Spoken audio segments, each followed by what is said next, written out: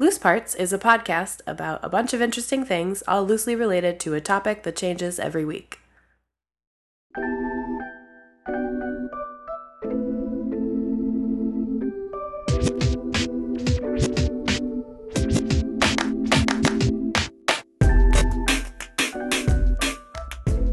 What's up, y'all? My name is Kat Hale, and I'm the host of a brand new podcast called Loose Parts. Each week, we're going to explore a bunch of different things. I'll pick a topic that I find really interesting or fascinating, and then I'll do a bunch of research on stories that have to do with that topic. And so that could range from science to history to weird art stuff to storytelling to poetry. Anyway, it's going to be a wild ride, and I really hope you join me. So, in the spirit of Loose Parts and giving you a little taste of what's to come, this is a teaser episode with a couple of short parts that have to do with one of my favorite things ever, summer.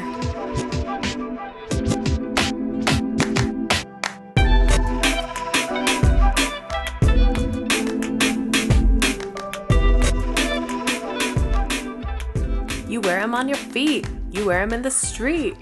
That's right, you guys. I'm talking about flip-flops. Everyone's favorite footwear has a long and storied history.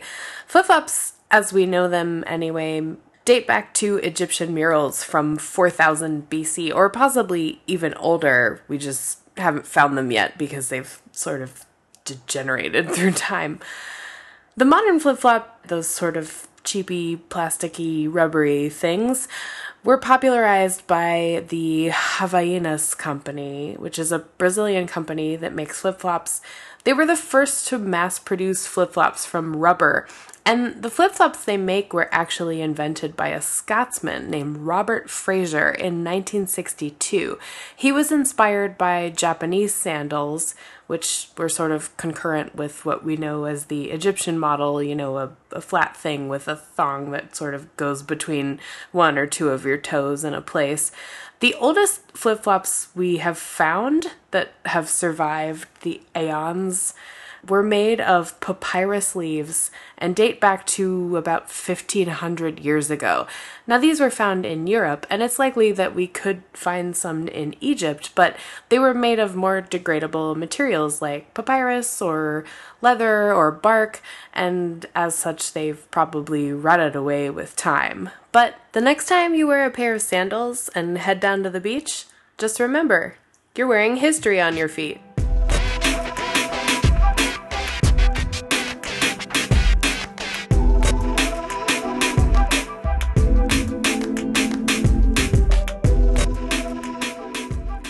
The other summer part I'm going to leave you with is the story of the popsicle, a cornerstone of any classic summer experience.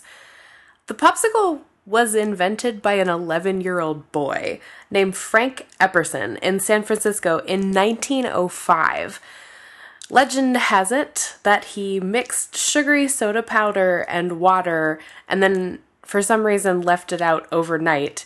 And it was really cold, so it froze. And then when he came out the next morning, he discovered that this water had frozen into this delightful sugary concoction.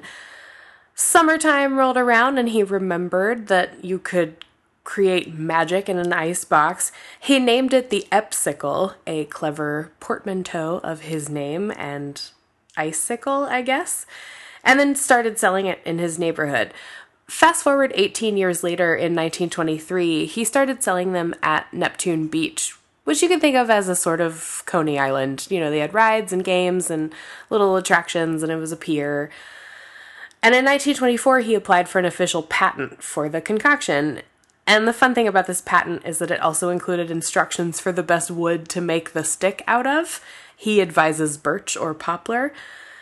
But sadly, later in the 1920s, likely due to the Great Depression, he went broke and sold the rights to Popsicle to the Joe Low Company, which then many years later entered into a sort of frozen treat war with a company called Good Humor, which had started manufacturing ice cream on a stick. After many lawsuits back and forth, Good Humor and Popsicle decided to sort of draw a line among liquids. meaning that Good Humor was allowed to make milk-based treats and Popsicle was allowed to continue selling water-based treats. The debate went on for many decades over what sherbet is and what makes ice cream ice cream. But in 1989, Unilever bought both companies, Popsicle and Good Humor, and thus ended the feud. So, when you're enjoying a popsicle on a really hot day, what you're really enjoying is corporate peace.